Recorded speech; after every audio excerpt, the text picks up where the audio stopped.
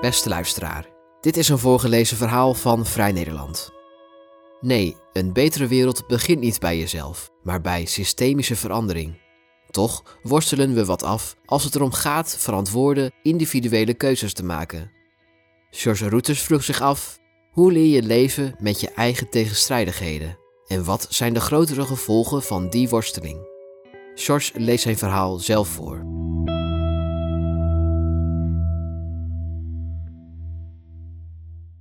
Ik ben een en al inconsistentie. Ik bekritiseer het systeem, maar tegelijkertijd maak ik gretig gebruik van de schadelijke producten ervan.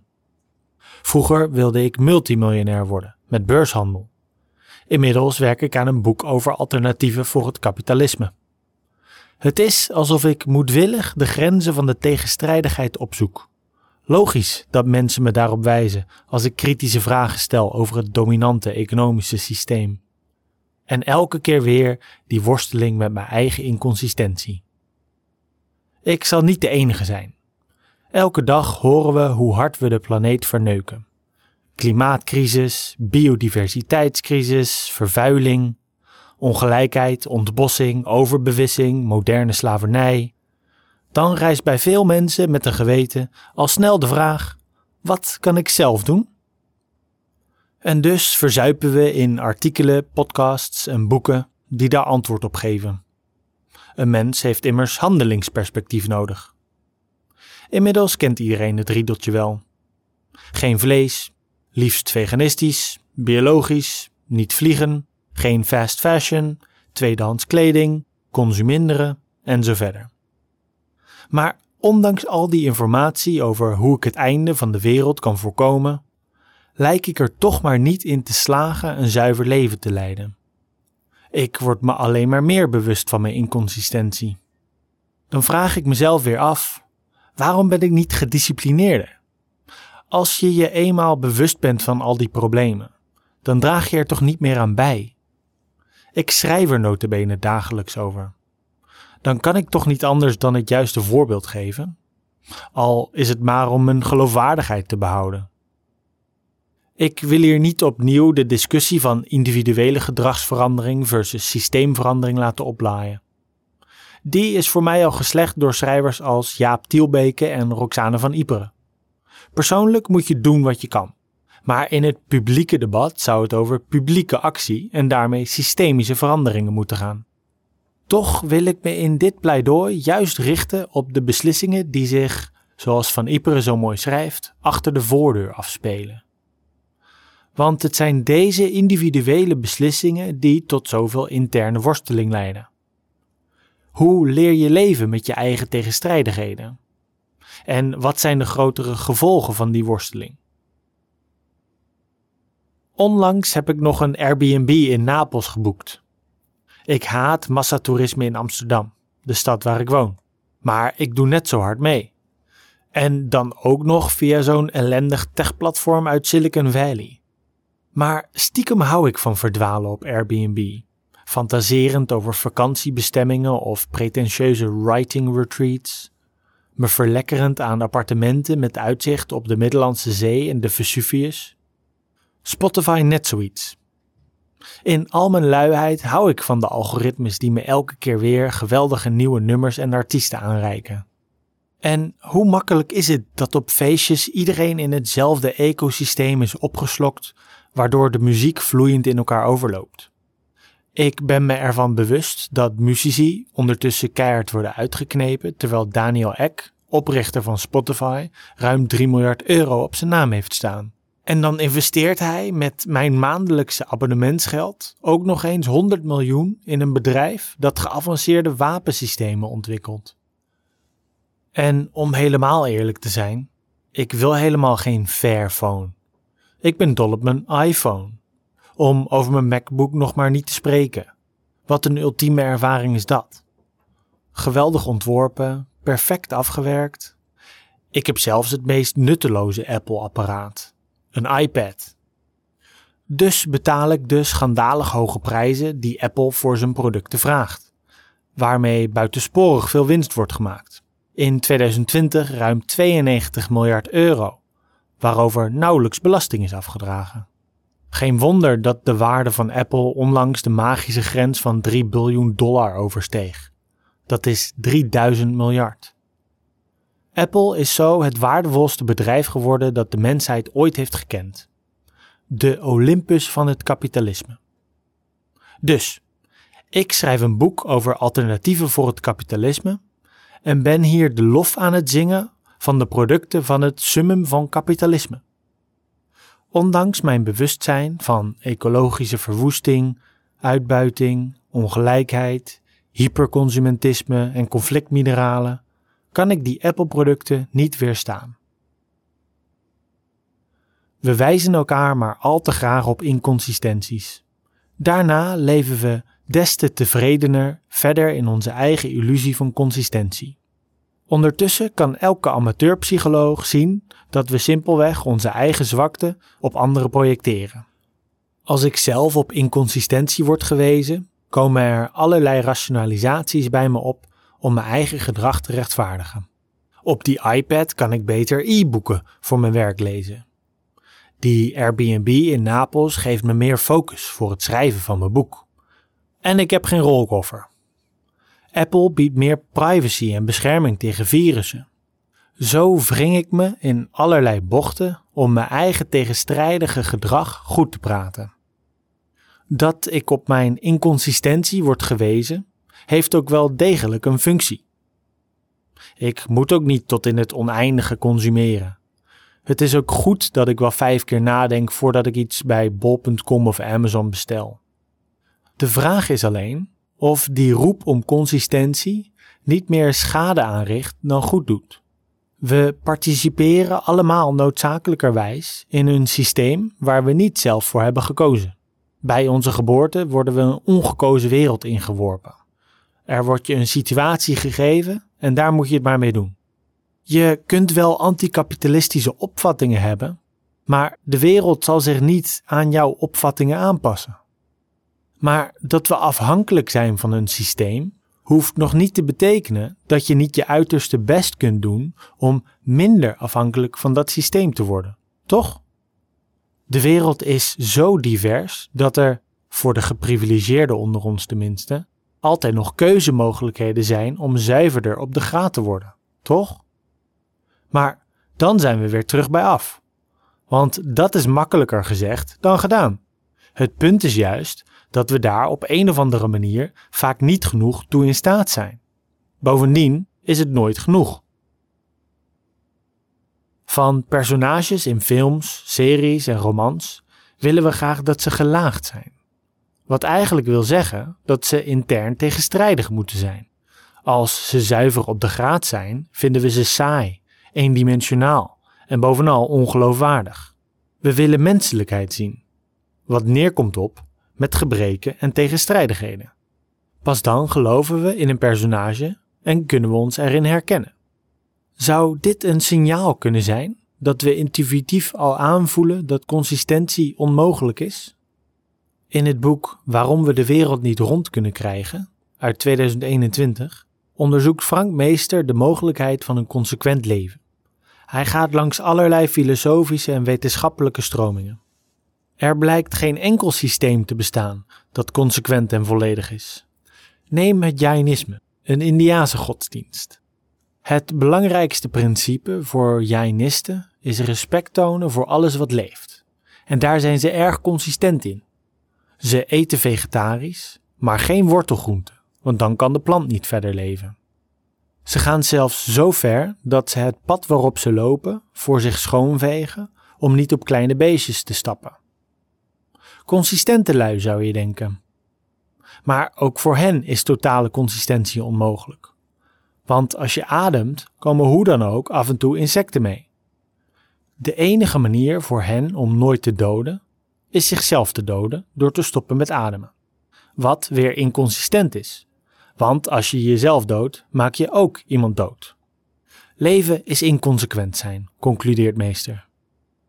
Is dat een reden om te concluderen dat het allemaal toch niet uitmaakt? Dat je kilo's vlees kunt eten en ongestoord de wereld over kunt vliegen? Dat zou een curieuze gedachtesprong zijn. Alsof we niet consistent kunnen zijn een reden is om helemaal geen moeite meer te doen. Als je een paar jaar min of meer vegetariër bent geweest en tientallen kilo's dode dieren hebt afgeslagen, doen die paar plakjes hertenbiefstuk en die lekkerbek en die chorizo die je laatst at, al die jaren vegetarisch eten teniet? Waar we naar verlangen, hangt sterk samen met onze identiteit. En identiteit is ideologie, legt hoogleraar klinische psychologie Paul Verhagen uit in zijn boek Identiteit uit 2012. Het hangt sterk samen met de cultuur waarin we leven en waarvan we veel identiteitsverlenende boodschappen overnemen. Dat ik nu een fase doormaak waarin ik soms half ironisch een vintage Ralph Lauren pak met Hermes stropdas aantrek, of dat ik Apple-producten wil, komt niet uit de lucht vallen. Verrassing, je bent niet sterk genoeg om het in je eentje psychologisch op te nemen tegen tienduizenden designers, psychologen en marketeers die jarenlange ervaring en miljarden euro's tot hun beschikking hebben om je brein te hacken om dit of dat product te verlangen. Elke dag krijg je gemiddeld 6.000 tot 10.000 reclameboodschappen te zien. En ze weten precies welke knopjes ze moeten indrukken om jou die broek te laten kopen of honderden keren per dag op je telefoon te laten kijken.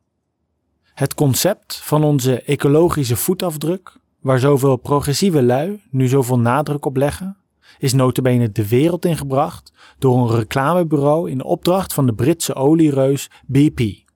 De marketingcampagne werd gelanceerd in 2004, kostte rond de $250 miljoen en is een immens succes gebleken.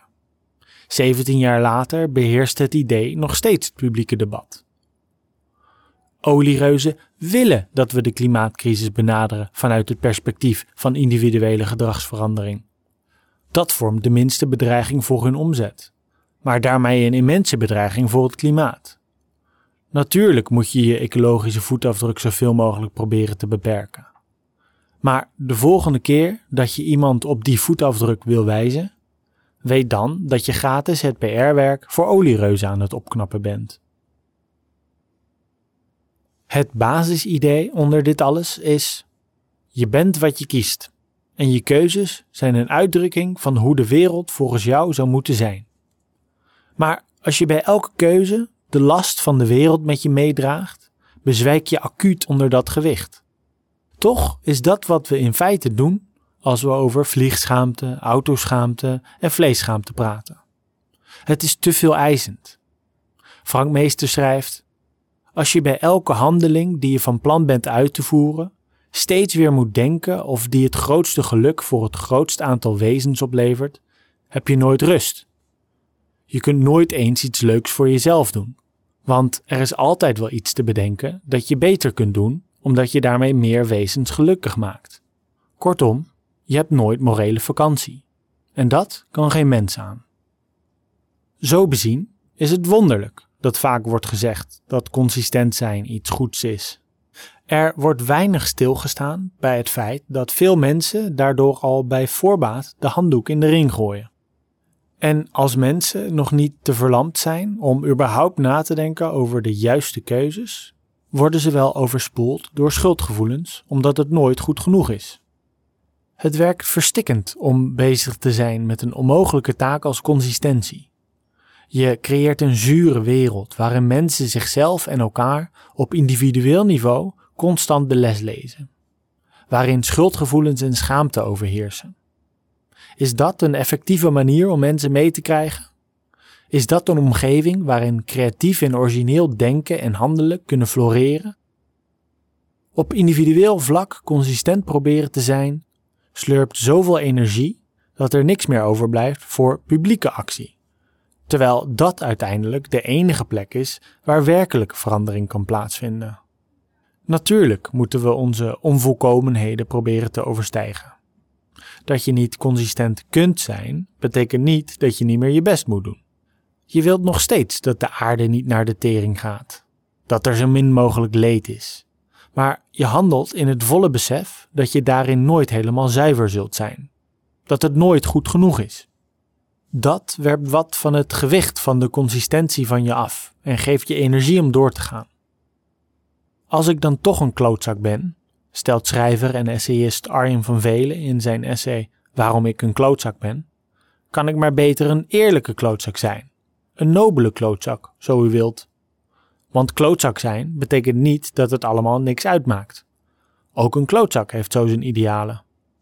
Van velen accepteert zijn inconsistentie door te accepteren dat hij een klootzak is. Daarmee lijkt de kous voor hem af. Maar stopt het daar werkelijk? Ik denk dat er nog diepere mechanismen zitten in de roep om consistentie die nog venijniger zijn dan schuld en schaamte. De eis van consistentie bevat volgens socioloog Willem Schinkel gevaarlijke elementen. Hij zegt: het is een fascistische drive om te verwachten dat mensen consistent zijn, dat ze een soort superheld zijn. We moeten niet consistent willen zijn. Niet alleen vanwege de erkenning dat zuiver zijn zowel onmogelijk als ondraaglijk is. De roep om consistentie is ook een poging tot het forceren van orde in een leven dat gekenmerkt wordt door chaos, woekering, onverwachte mutaties, fouten, experimenten. Het streven naar consistentie is dan een manier om te controleren, te categoriseren, in hokjes te duwen. Consistentie is zo bezien een valstrik. Niemand kan het, toch trappen we er massaal in. Terwijl het verlangen ernaar in het verleden tot gruwelijke zuiveringsacties heeft geleid. Zowel ter rechter als ter linkerzijde. Want de eis van consistentie creëert een wij en een zij. Mensen die erbij horen omdat ze zogenaamd consistent zijn en zij die er buiten vallen. Het mechanisme is effectief om duidelijke vijanden en bondgenoten te definiëren. Of om dissidenten van de kudde af te splitsen.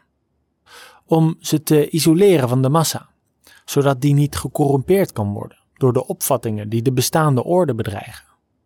Mensen die zich zoveel mogelijk buiten de orde plaatsen, doordat ze er zo min mogelijk aan meedoen, vormen op die manier geen bedreiging meer. De mensen die kritiek hebben op het systeem, waaraan ze tegelijkertijd nog bewust meedoen, vormen de grootste bedreiging. Maar wie kritiek uit op het systeem, wordt vervolgens streng gecontroleerd op consistentie. Zo wordt het onmogelijke als voorwaarde gesteld om kritiek te mogen uiten. Door critici inconsistentie te verwijten, wordt geprobeerd hun kritiek te disqualificeren en zo onschadelijk te maken. Mensen die zowel binnen als buiten zitten, vormen een gevaar voor de status quo, omdat ze de mythe van consistentie doorprikken. Ze laten zich niet zo makkelijk neutraliseren. Je identiteit is net zo goed iets waarin je altijd inconsistent zal zijn. Je speelt verschillende rollen. Die rollen bepaal je slechts voor een deel zelf. Met collega's op dinsdagochtend ben ik iemand anders dan met mijn Groningse vrienden op zaterdagavond. Het hele idee dat ik een consistent ik zou hebben, is bullshit. Toch denken veel mensen onbewust nog in consistente, geijkte rollen. Dit leidt tot zelfcensuur.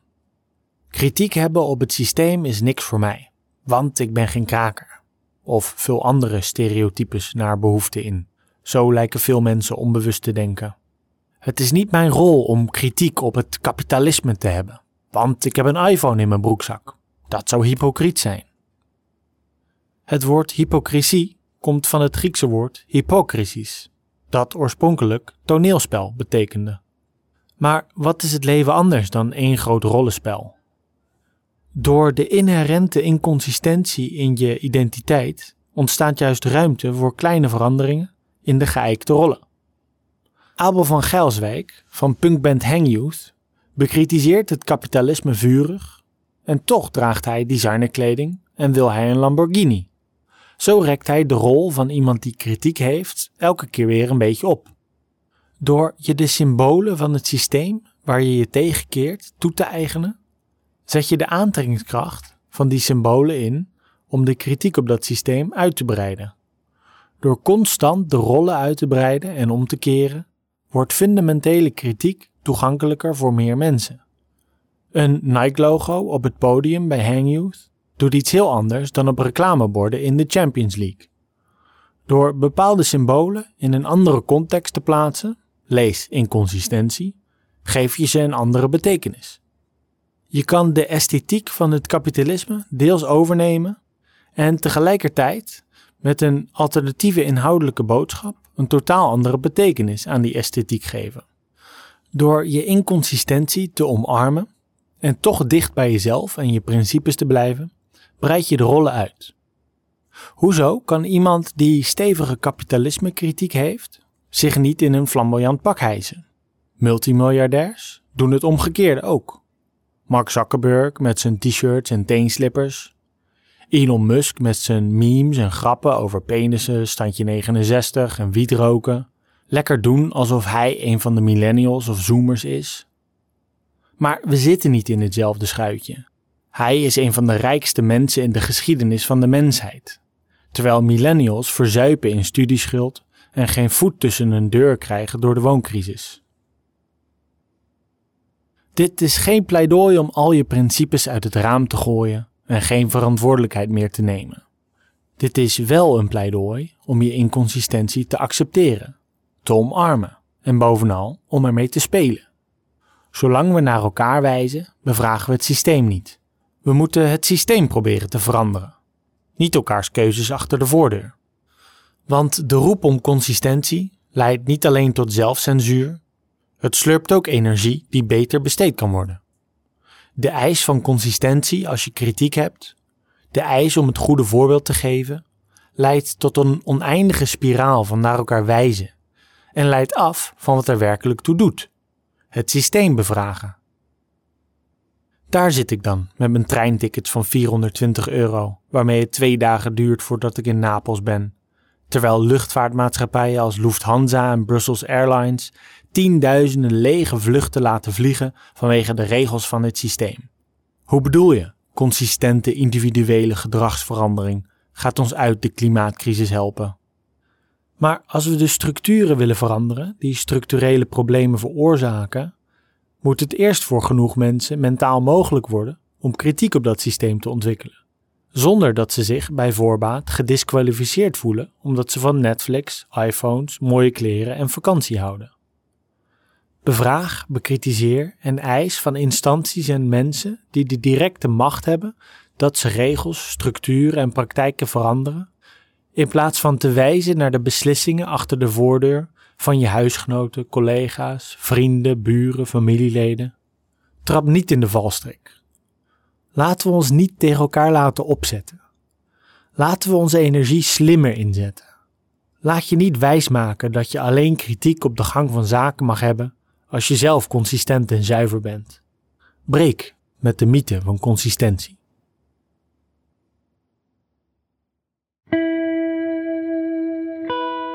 Wil je meer verhalen van ons lezen of beluisteren? Kijk dan op vn.nl of abonneer je op Vrij Nederland in je podcast-app. Voor onze trouwe luisteraars hebben wij ook een speciale actie. Een half jaar Vrij Nederland online voor maar €15. Kijk voor de aanbieding en de voorwaarden op vn.nl/podcast. Bedankt voor het luisteren.